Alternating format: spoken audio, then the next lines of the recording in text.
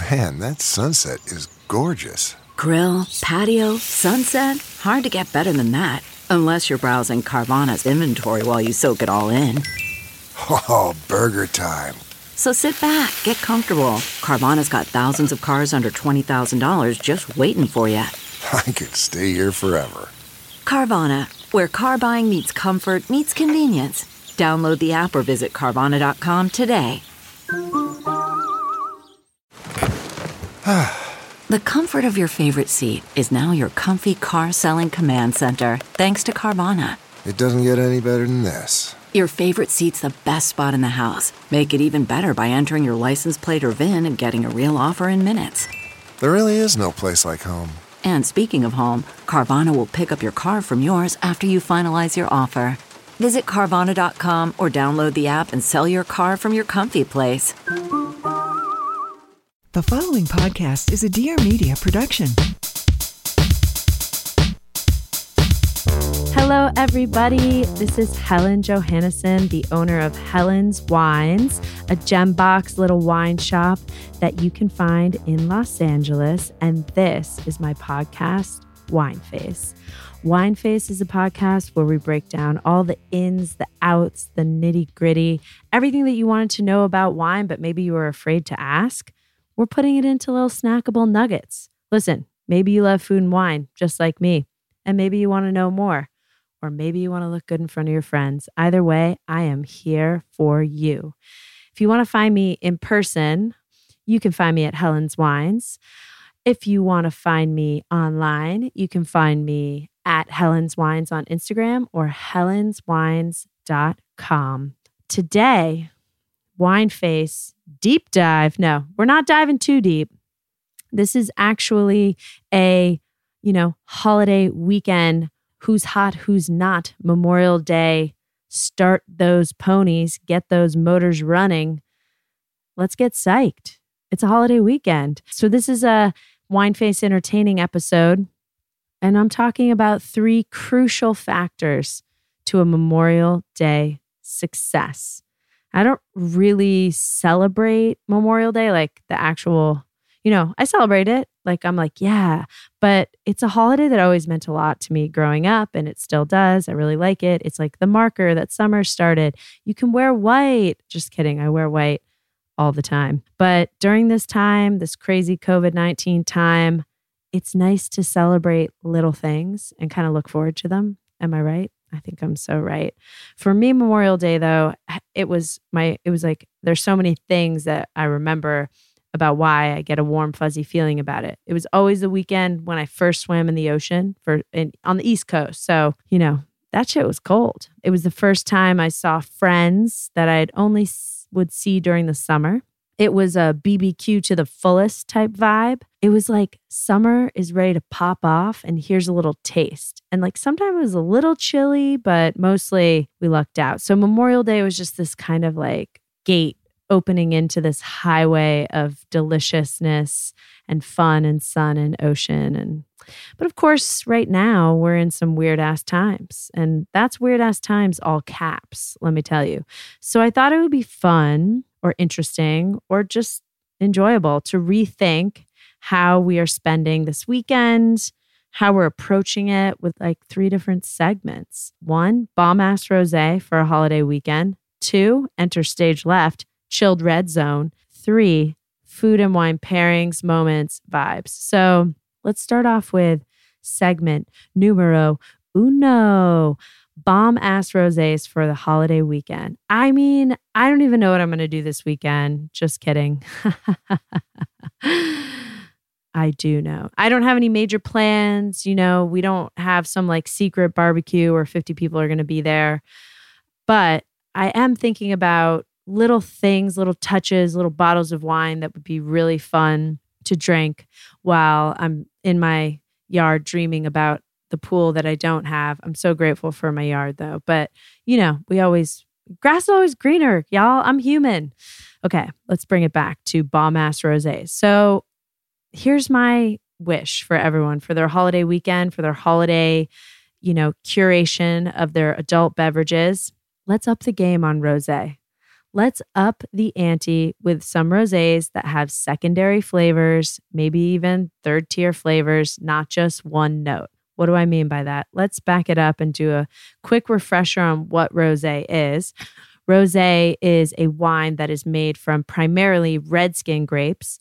And those red skin grapes, it's the quick impression. So there's no extended maceration. If you left the skins and the juice on grapes that were destined to be rosé, but then took a sharp left, it would turn into red wine. So anytime you extend the maceration on a skin with the juice for a red wine grape or red skin grape, it turns into red wine. But if you do a quick direct press, which is exactly what it sounds like, you literally press and the juice, like you have the grapes and there's a press. There's many different styles of press. I think that could be a whole episode in of itself. But hopefully it's like a slow pneumatic press, getting a gentle extraction. So direct press would be as the grapes are getting crushed, that juice is then what is siphoned off and put through fermentation. There's another way that you can make rosé as well. It's the Saignée method. And it kind of is the same idea, except that the intensity of a Saignée rosé is often kicked up a notch or two because it's the sort of extra juice or offshoots during a red wine making process. Saignée literally translates to bleeding. So you're bleeding off, you're suckling off the red wine production with some like dope ass kind of concentrated rosé. Saignés are usually a little bit darker in color. They have just a little more intensity. So direct press, Saignée. Now, what makes a bomb ass rosé? There's a lot of different rosés. And I think I have been on a mission for years to expose people to rosés that are so good that are different shades, particularly a darker shade, which people were very scared of. And I think I know why. For a very long time, fearful that those rosés would be sweet, when in fact, a lot of them are more dry than their pale counterparts. For a long, long time, I would have people who are like, if it's not super pale, I'm not about it. I'm not even going to buy it. I'm going to return it. I had a couple of people return it and I'd be like, just try it. Very adamant. But slowly but surely, we have chipped away and I have made lots of progress. Dark rosés are in suddenly? Huh? It's amazing. It's a Memorial Day miracle. So rosé can be made from many different grapes. Every different red grape varietal has a different tannic structure in the skin. It's different shade of red. And so the extraction point, and the skin can be thick, it can be thin. So it's all of this like chemistry dictates and indicates what color a rosé would be from that grape. So like more tannins, darker grape skin, thicker skin. It's going to have a darker hue, maybe have a little bit more texture, but like a paler skin, less tannins. It's all about what's happening at the extraction point. I just wanted to say that because it sounds like not what it is.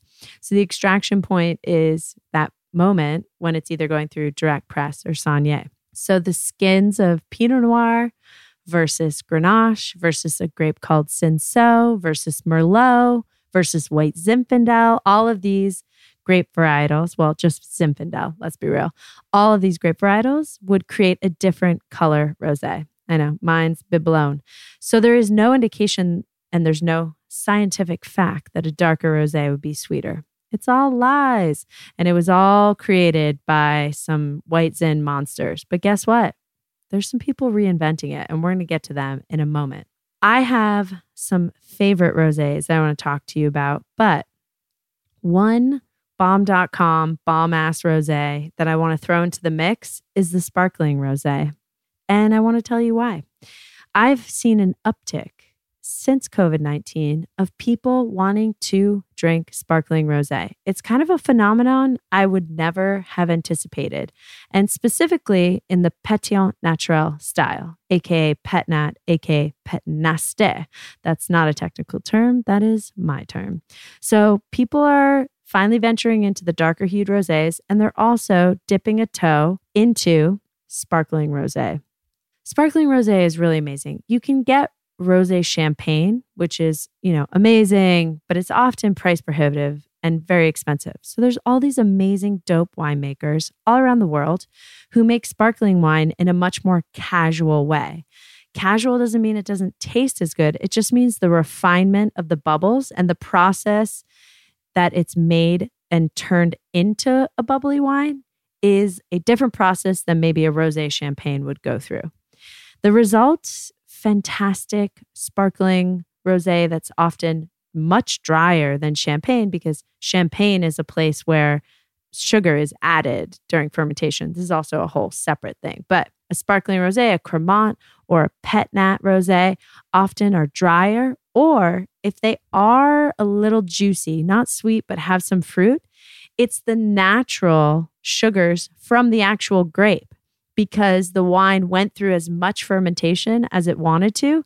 And it was kind of like, yo, I'm chill at this point. I got some awesome lackadaisical bubs. I got a little fruit reminiscent tinge on the tip of everyone's tongue. And I have a nice mineral or acid balance. Now that is the key to a killer sparkling rosé is you need to have either acidity or minerality coupled with the sparkling fruitiness because nobody just wants like a big fat Sally sitting on your tongue. That came out strange, but I think you know what I mean. You don't want a wine that just like feels clunky, cough syrupy, heavy, sweet, or just kind of one note. My top 3 bomb.com rosés for your bomb-ass holiday weekend. My first one, Valentina Passalacqua Rosa Terra. I think this is a perfect gateway drug for dark rosé for everyone. All right, I don't mean that. I'm doing a lot of like statements and then taking it back. You know what? I don't take it back. I'm tongue-in-cheek in it. So the Rosa Terra is absolutely beautiful. It's one of my favorite wines that she makes. It is made from a grape called Nero di Troia. It's made in a place called Puglia. We talked about it on last week's episode, but it's just that dark color, but salty watermelon. It has an electricity, a vibrancy, a sort of magenta-y tone to it. Her wines are just absolutely mind-blowing. So that's my pick number 1. All these will be in the show notes, by the way. My pick number 2 is a sparkling wine that's made in the Loire Valley. It's made by a husband and wife team, Lise et Bertrand Jousset. And this is their Rosé à Lise. And it is a blend of 2 red grape varietals. Grouillot is the first one. It's a red grape, and Gamay. And there's just this seductive dance that happens on your palate when you open this wine. It's unfiltered. It's a Pet Nat, but it has the most refined elegance. It's very like clean to the palate. It's just very, very refreshing. And I highly recommend for bomb-ass sparkling rosé. And then the last rosé, if you want to really toe dip and get into a different zone, there's a reinvention of White Zinfandel going down. Oh, it's going down. So White Zinfandel emerged in like the 60s or 70s. There was a lot of sugar that was added to it. It was definitely like the wine at the key parties, people getting crunk. It was, you know, oh, what happens tomorrow doesn't matter. What happens in Vegas stays in Vegas. I don't know. I wasn't alive then, but White Zinfandel was like a rave, and then it got a really bad rap. You know, Beringer, you know what I'm saying? But there is another husband and wife team up in Northern California, Unturned Stones Productions. They're making a White Zinfandel that totally is like a 180 from any historical reference of what a white Zin used to be. It's called the Blush, and it is just so tasty. Like, it's one of those rosés that's succulent. You want to get it super cold. It has a lot of flavor. It's going to hit your palate in like 2 or 3 different ways. So those. But you know, I think all the rosés we have are pretty bomb.com because you know what? We only have so many, and I'm really careful about which ones I pick. And if you want to ball out this Memorial Day weekend, I would definitely do the Amarotti Ceresuolo. Ceresuolo is a reference to an Italian style of rosé, and this one's made from Montepulciano. And Amarotti is just a class act all the way. So, bomb-ass rosés for a holiday weekend. Enter stage left, segment number 2, the chilled reds. So listen, chilled reds have been around my world for a minute. And last 5 years at John and Vinny's, the restaurant that houses Helen's Wines, we've always had a chilled red on by the glass, pretty much since day one. All the other reds are at cellar temperature, but I was always like, gotta have a chilled red, literally from the fridge. A chilled red is a red wine that you drink at a white wine temperature. Now, there is no classic formula. There is no guide I can give you. It will never say chill me on the bottle. But if you call the Helen's hotline at either location, you say you want some chilled reds, my people and we know what you're talking about and we'll hook you up. Here's the rule. They need to be kind of a lighter bodied red wine. Chilled reds are not as good if it's like a super heavy, thick red wine. It just doesn't really bring that magic. You also don't want something too light or too delicate. Like certain Pinot Noirs are just so pretty, but if you chill them too much, it will mute the fruit tones and it will mute the complexity of what that wine might have to offer. So my ideal chilled red is one, it's a wine that has gone through a process called carbonic maceration. Now, carbonic maceration, after you've picked the grapes, you put them all into a vat whole, so you don't crush them yet, and you basically seal that up and you let the weight of those grapes crush themselves, and it starts the fermentation. It's like a disco happening inside the grape, and the result is a really fun, buoyant, oftentimes juicy expression of that grape varietal. So there's certain varietals that definitely denote themselves to liking to be chilled. Gamay, Cinsault, Carignan, sometimes Cab Franc, surprisingly, sometimes Cabernet Sauvignon from certain places. Has to be pretty light and fresh. The list goes on. So it's not necessarily about one grape varietal that you would chill. It's more about the style of wine and how it's made. Chilled reds are a thing if you're a red wine lover and it's going to be 90 degrees out, you chill the red and you kind of get taken on another ride. Don't be scared. You're not going to ruin the wine. Chilled reds, red wine, all wine is totally fine in the fridge. It's not going to go bad. You just don't want to freeze wine and you don't want to get it too hot because that could spoil it. Oh, and I'll put some chilled red recommendations in the show notes for y'all. All right, y'all. Number 3.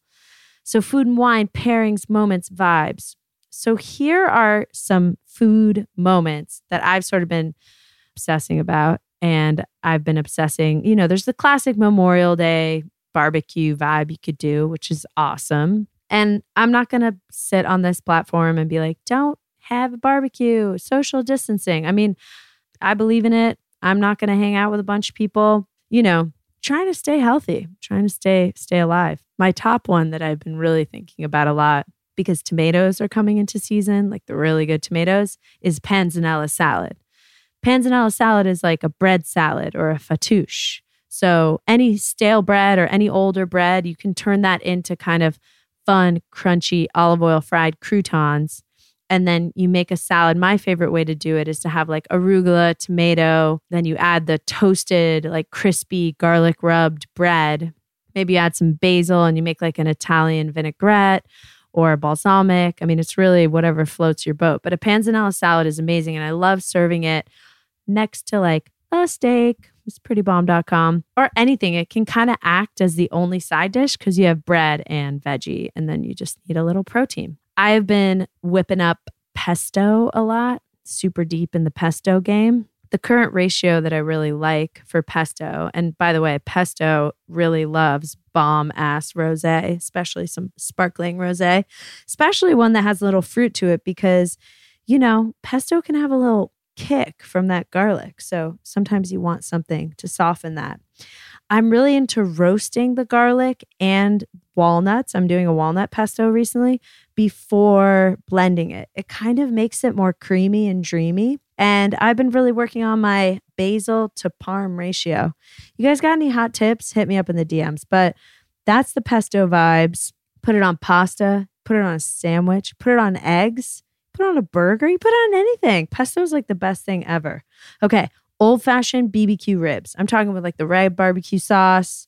You can't go wrong there. Any sides go with that. And it's just like so festive. Smash burgers. You can do smash burgers on the grill. You just get a cast iron, put it on the grill, make sure it gets super hot. That way you don't smoke out your entire house, and just smash it. A smash burger is when you literally smash the burger, and it's delicious. You put a little American cheese or whatever cheese you want. You go classic style. You make special sauce. I love special sauce. I've also been making, and I think I might make them this weekend, these turkey garlic parsley burgers. And I'm wrapping them in a collard green bun. So no bread, super like gluten-free, but basically really good turkey meat with chopped parsley, garlic, salt, pepper, and then get a dope ass cheese. You can even throw some of the pesto on top, and it's really, really fun. The one thing I always look forward to, though, with holiday weekends, I'll leave you with this, is the Becerra family tradition. My partner, Alex Becerra, my favorite person on the planet, his family goes big when it comes to BBQ. I mean, literally, they barbecue like 6 different types of meat. I'm always incredibly impressed. And his mom is like a salsa bandit. She makes like 3 or 4 different salsas, and they're all absolutely incredible and mouthwatering. Their go-to move is like they'll grill ribeye. We eat it with tortillas and salsa. She'll also make these jalapeno poppers on the grill where you take jalapenos, you cut a little slice in them, take the seeds out, fill it with cream cheese, wrap bacon around it, toothpick it to hold it, and then you grill them. Not too high heat or the bacon will burn. It's pretty much heaven. Obsessed with that. The Becerra family traditions, orange juice marinated chicken that then gets grilled, garlic salt. I mean, hello, it's delicious. I can't wait for that. I can't wait for more traditions. I can't wait for this mini holiday weekend. You know why? Because it's the little things right now that we need to look forward to. So get yourself some bomb-ass rosé. Try a sparkling rosé. Get into the chilled red zone and be safe and have fun. Y'all, this is Wine Face. I hope you took a few little Memorial Day idea nuggets from that little breakdown. I wish you all the safest, happiest, best weekend. If you want to get more information about any of these wines, they're in the show notes. You can also visit helenswines.com. We ship nationally. You can email me, info@helenswines. You can hit me up in my DMs. I'm the one who responds. So at Helen's Wines on Instagram. And lastly, please rate, review, and subscribe. I know it's annoying, but it's really important to us, and that way we can really collate the data and bring you guys more of what you want to hear. Thank y'all for listening. This is Wine Face. I'm out.